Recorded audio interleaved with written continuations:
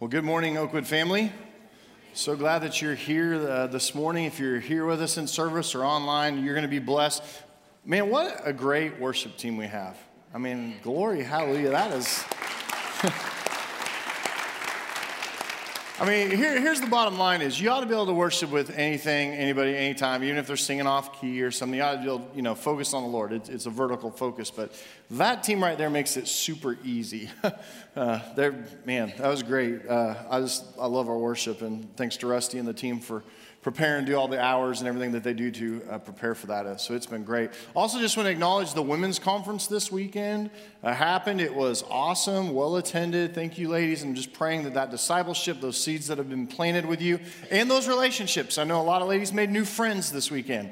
Hope those just go on into the future and just enhance your relationship with Jesus Christ. On that note, we've been inviting you to things, and we are beginning a new series today. It'll be just 2 weeks called The Invite, because I believe there is great power in an invitation. Let me give you an example. Whether you admit it or not, you probably like getting invited to things. It makes you kind of feel special. Kind of makes you kind of feel like you're in, right? I got invited to something a few weeks ago that I really had no idea. In fact, when I got the invite to it, I thought it was a mistake because I was like, why are they inviting me? I got invited to the launch or the pre-launch of Hideaway Pizza. And I got this email, and it was, you got a VIP thing. And I was like, oh, no, I'm not a very important person. I'm like a low person, And I was like, somebody put me on a list, and it was like wrong list, wrong person. But no, we invite you and your family to come experience it for free before it opens. So you ever done that? You ever seen those restaurants that are open before they open, and the cars are there, and you're like, wait, that doesn't open until Tuesday. Why is everybody there? It's the VIP people. Well, I got invited, okay? And I can tell you what, I was so excited to be invited to that. I mean, free Hideaway Pizza. I hadn't had Hideaway Pizza in years, and I was just shocked by the invite. It was not only for me, but for my whole family. I mean, what a blessing. And so we went and we're treated. I mean, it was like roll out the red carpet. You walk into the lobby there and like, oh, are you the Keller family? Well, yes, we have you for 540 seating right this way. And I was like, that's not how it is now, by the way, if you've been... Yeah, but, it's like seating right over here, and then they bring us a menu and say, just have whatever you want for free. And I was like, wow, but just the invite to it, and I thought it was a mistake. I really did. I wasn't joking. I really thought, why did they invite me? Now, the store manager there, his name is Neil, and Neil came around to my table, and I was just like, hey, man, I got an invite to this. I'm just still making sure it's right. And he's like, oh, no, we invited faith-based leaders in the community, school teachers, because it's not just business leaders and stuff. It's we tried to reach out to some different circles, and we wanted your feedback and wanted you to come. And so I thought that was really, really cool that they did that, and I got to be a part of that. But getting that invite in the email was really exciting. Okay, it was about 4 weeks before it opened.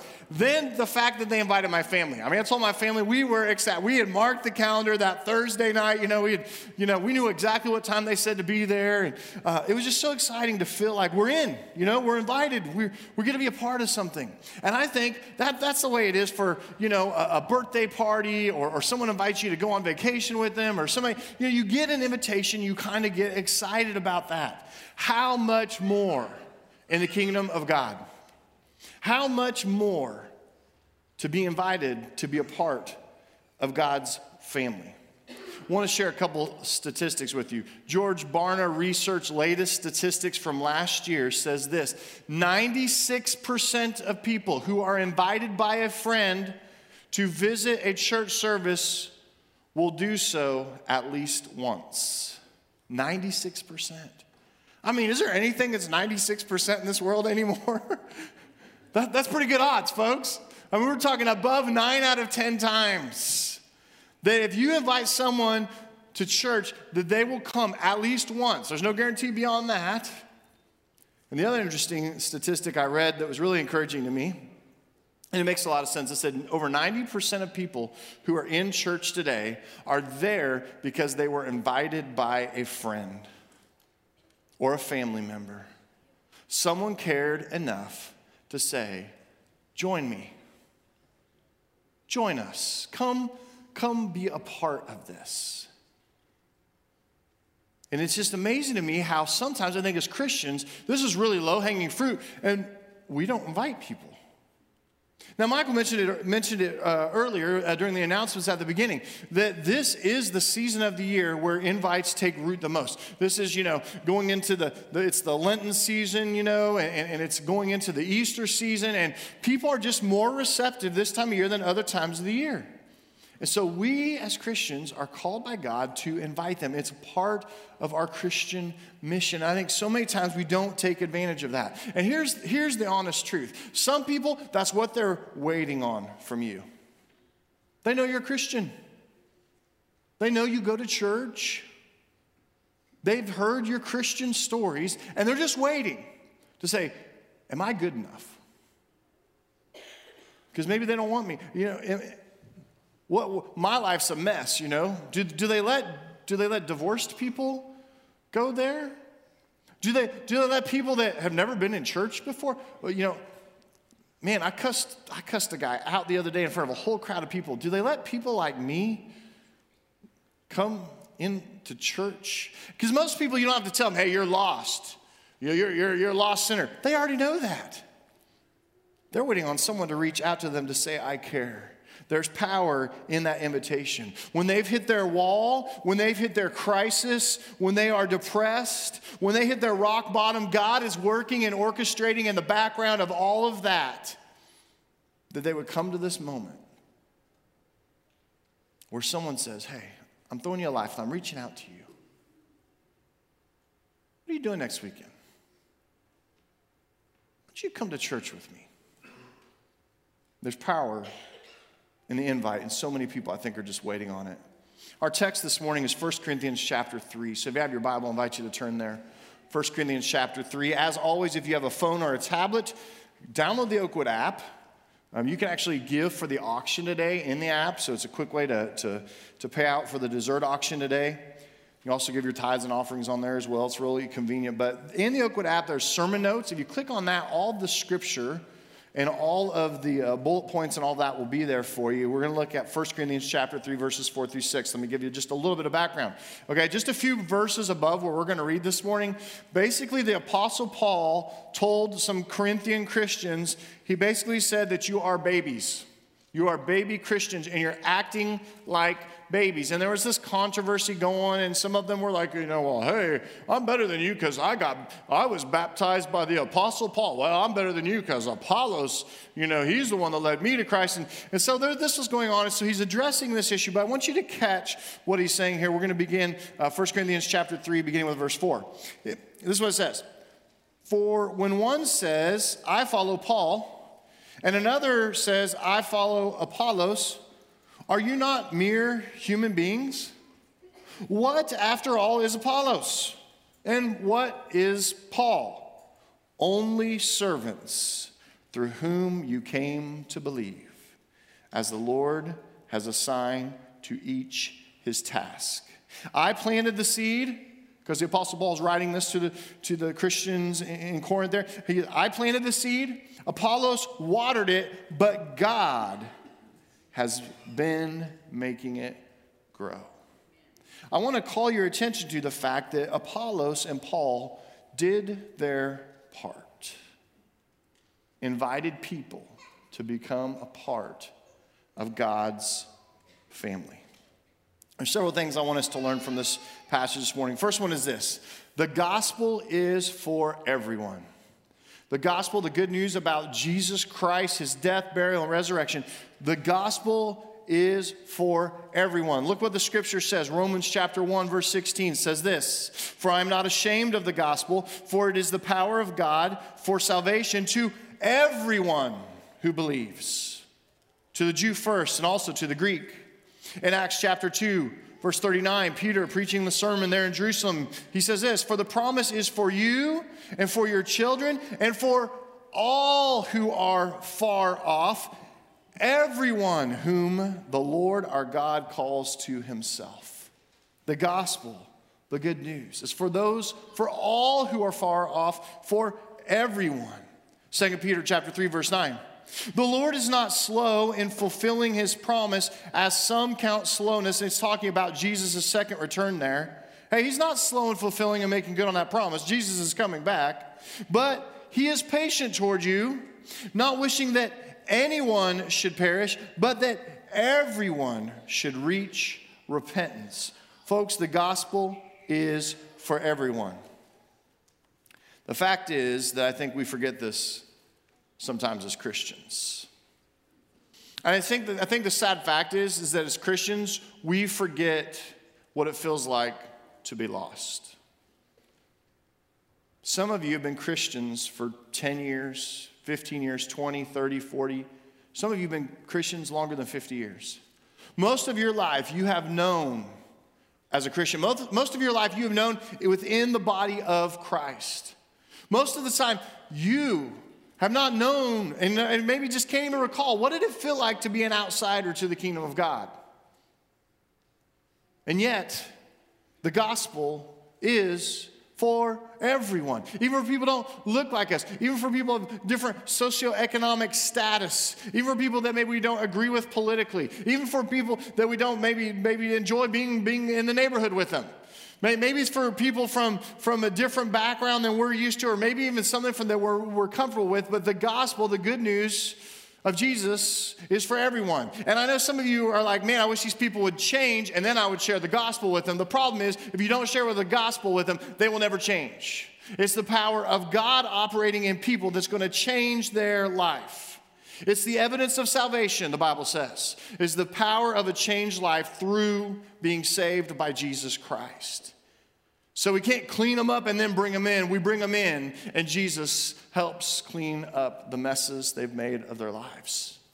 But we have to remember that the gospel is for everyone. I think we forget that sometimes. In Matthew chapter 9, verses 12 through 13, Jesus is sitting there talking to the crowds, and they made some comments, and why is he eating with sinners and doing all this kind of stuff? And it says, on hearing this, Jesus said, "It is not the healthy who need a doctor, but the sick. But go and learn what this means. I desire mercy and not sacrifice. For I have not come to call the righteous, but sinners." Jesus, in his own words, says, hey, I'm here for my lost kids. And if you're outside of Christ this morning and you're here, that's good news. He's saying, I'm not here for everybody that doesn't need a doctor. I'm here for the sick ones. To provide hope of eternal life. To provide a way out of their sinful lifestyle that is killing their life. I am the way out. I am the answer. And Jesus, through that, reminds us that the gospel is for everyone. Second thing this morning, God will use you to reach others. God will use you to reach others. Do you understand that? He actually has a plan for you to reach others. And if you are a Christian, if you came in this morning and says, yes, I'm a Christian, I'm a believer in Jesus Christ, guess what? This is your main thing in life. You want to follow Jesus? This is your main thing, is that you share Christ with other people. God will use you to reach other people. Acts chapter 1, verse 8 says this. This is Jesus with the disciples, parting words before he goes into heaven. He says, "But you will receive power when the Holy Spirit comes upon you, and you will be my witnesses in Jerusalem and in all Judea and Samaria and even to the ends of the earth." And what he's saying there is, you're going to receive the gift of the Holy Spirit, and then you're going to go to work in my kingdom. And you're going to be my witnesses in Jerusalem. For those people, that was like Enid. That was like their city, their town. And so he says, you'll be my witnesses here in your hometown of Enid. And he goes on, he says, in all of Judea and Samaria. So that would be like in Garfield County and in the state of Oklahoma. So you're going to be my witnesses in Enid and Garfield County in the state of Oklahoma. And then he says, and even to the ends of the earth. We're going to take it worldwide. We're going to plant churches everywhere. We're going to have Christians infiltrate the system. We're going to have Christians be in the business world. They're going to be bankers. They're going to be hospital nurses. They're going to be teachers in the schools. It's our mission to be witnesses for Christ. But it takes someone to reach those people outside of Christ, to bring them into Christ. 2 Corinthians chapter 5, verse 20 says this, "We are therefore Christ's ambassadors, as though God were making his appeal through us.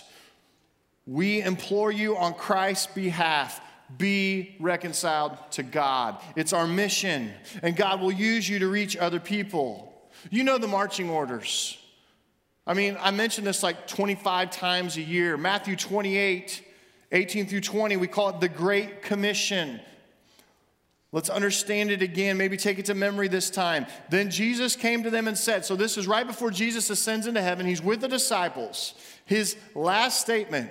Don't you think the Son of God's going to heaven? What is he going to say? Let's hang on his every word. This is what he says. Jesus came to them and he said, "All authority in heaven and on earth have been given unto me." Do you know what Jesus is doing there? He's like, I'm the Son of God, Jesus Christ. I'm the Son of God in the flesh. Listen to my words. All authority in heaven and on earth have been given unto me.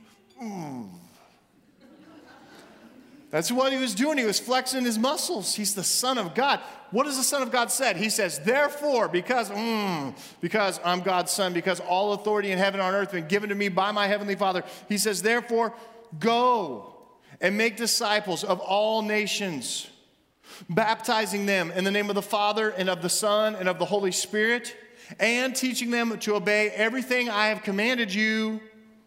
And he says, and I am with you always, even to the very end of the age. As you go out and you carry on this Christian mission with a white hot heart for the gospel, I'm going to be with you as you go and as you share Christ and as you're a witness for me in the world. Folks, God will use you to reach others. He has a plan for you to reach others. There are some of the others that you're the only one that has a relationship with them, and God wants to use you.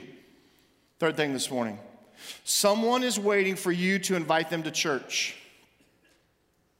Someone right now is waiting for you to invite them to church. They're waiting.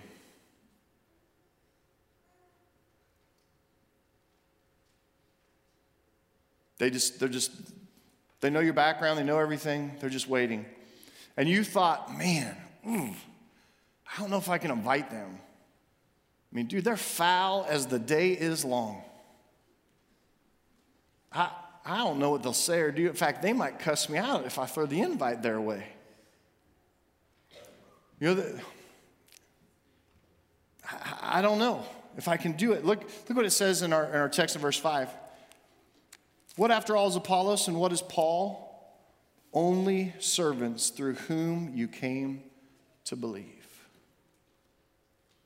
Why? Because they invited you into a relationship with Jesus Christ. They invited you to be a part of the family of God. It's a powerful invitation. So why don't we do it? It seems like such an easy and maybe even a natural first step. I know some people say, well, I just don't know if I could share my faith. I don't know if I could lead someone to Christ because I'm afraid I'd say the wrong thing or do the wrong thing.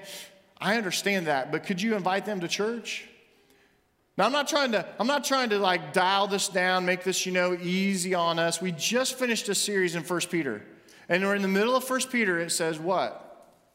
That believers need to always be prepared to give the reason for the hope that they have. Why? So you can share it with others. We just studied that. We just read that. We know.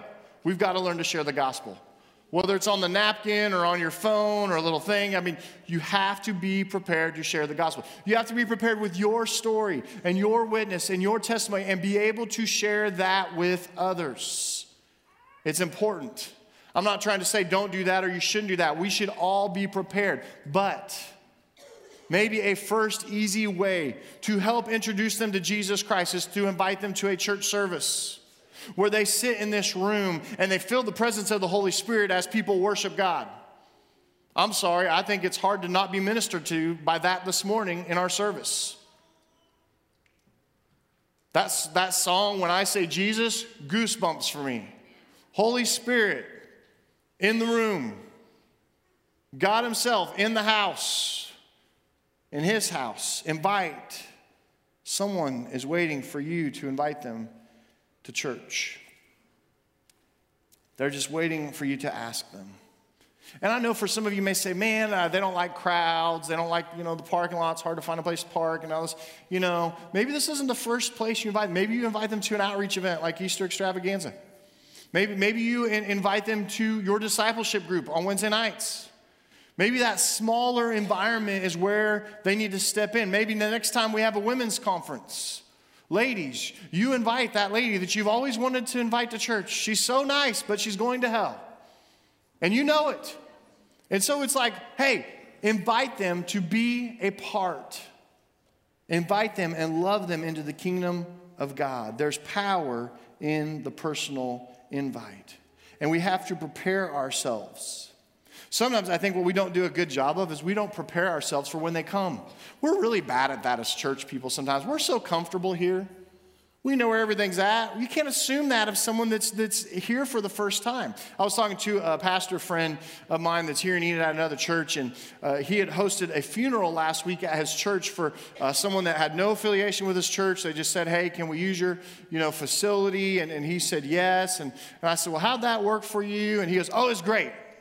I said, how was it great? I mean, you know, your staff and you got the building and you got, it's work, And he goes, oh, I didn't do the service. He goes, all they asked me to do is say a prayer. I just said a prayer and that was it.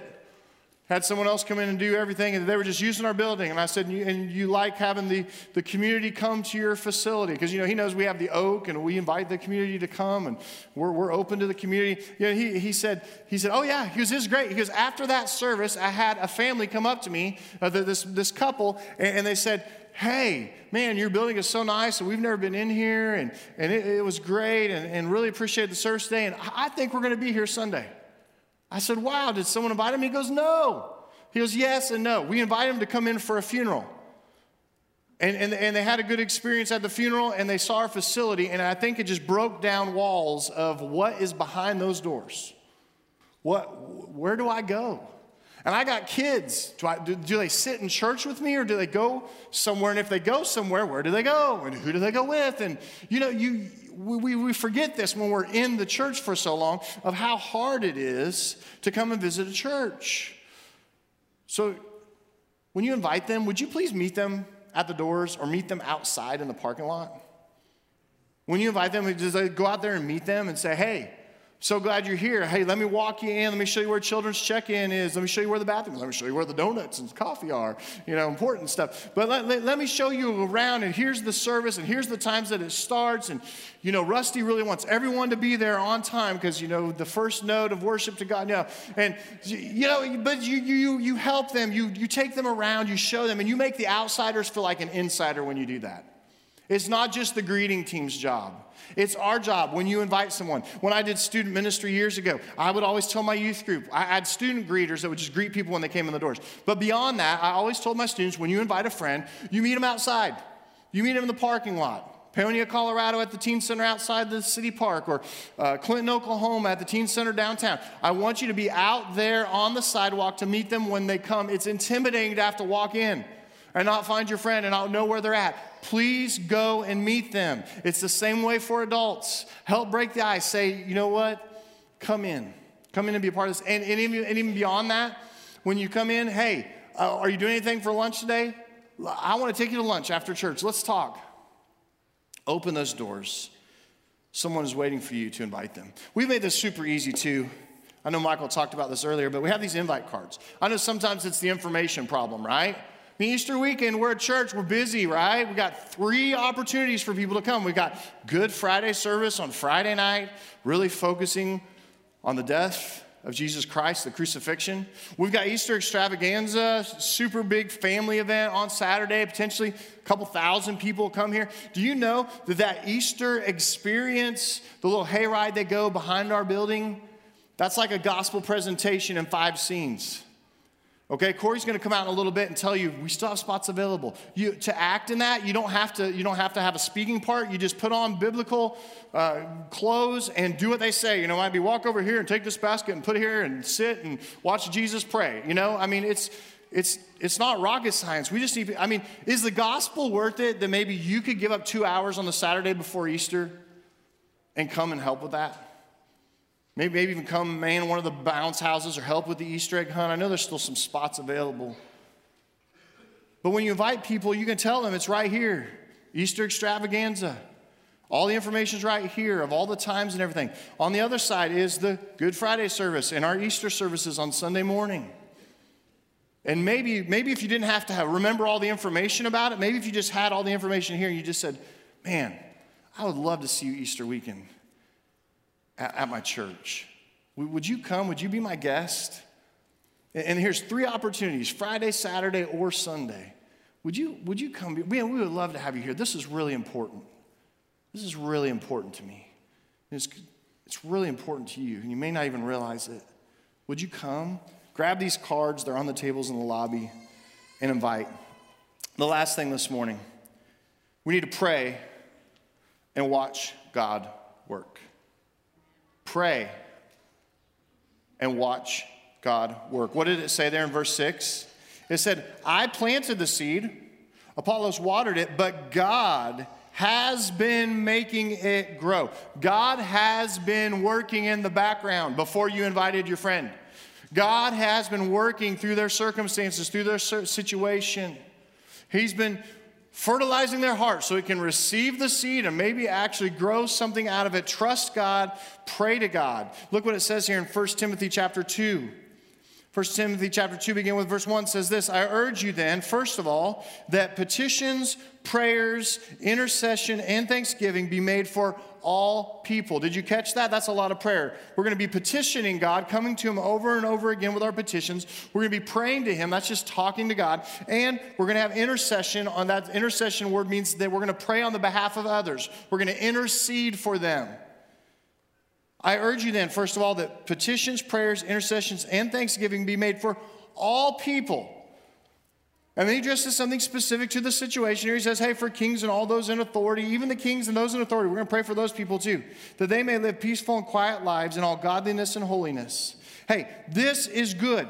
And it pleases God our Father, who wants what people? He wants all people to be saved and to come to a knowledge of the truth. For there is one God and one mediator between God and mankind, that man, Christ Jesus, who gave himself as a ransom for all people. So we pray and we trust God to work, because God's heart is for the lost. I want to end this morning by reading from Luke chapter 15. And if you want to turn there, you can. If you don't, just listen. Luke chapter 15 comes on the heels of Luke chapter 14. I know that was deep, but in chapter 14, verse 25, the subheading of my Bible says, the cost of being a disciple. Jesus has just laid it down for people, like big time. He just told them, you got to hate your mom and dad, your brother and sister, and even your own life, or you cannot be my disciple. Ooh. What Jesus was saying there is you have to love me more than anyone or anything else in this world. You got to passionately love me. And you got to love me so much that it feels like you're hating your mom and dad, your brother or sister, or even your own life. That's how much you have to love, you have to have for me to be a follower of me. He said that you have to give up everything you have, or you cannot be my disciple. Now, he wasn't saying, hey, you need to take a vow of poverty. He was just saying that everything is a resource for my kingdom. Everything that you own is a resource for my kingdom. You are stewards of what I have so richly blessed you with, Americans. After that, he gives an illustration, and then he says, in the same way, if you're not willing to give up everything you have, you cannot be my disciple. You end with chapter 14 in Luke, and you're like, wow. Man, Jesus is really throwing it down here. And he had this crowd following him of these fickle followers, you know, the Sunday only. Oh, I'm a Christian on Sunday. I live like hell the rest of the week, but I'm a Christian on Sunday. And he was just laying it down saying, hey, if you're going to be a follower of me, I want you to be the real deal. And I wonder if in that moment some people thought, man, who's this Jesus for? I mean, my goodness. And then Luke 15, verse 1. Now the tax collectors and sinners were all gathering around to hear Jesus. Those people.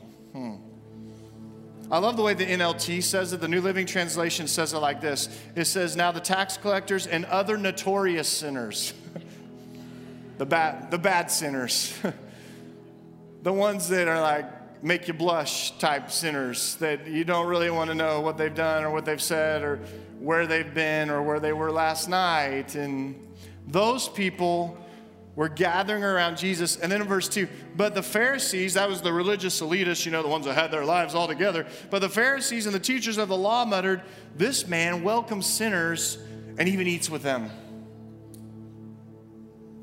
Can you imagine? He even shares a meal, like an intimate meal with, he sits down at the table with these people. Oh my gosh.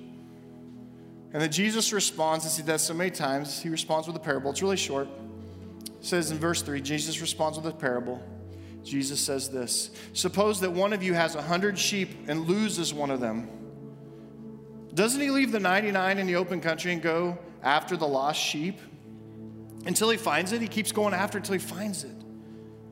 And when he finds it, he joyfully puts it on his shoulders and carries it and goes home. And then he calls his friends and his neighbors together and says, rejoice with me, I have found my lost sheep.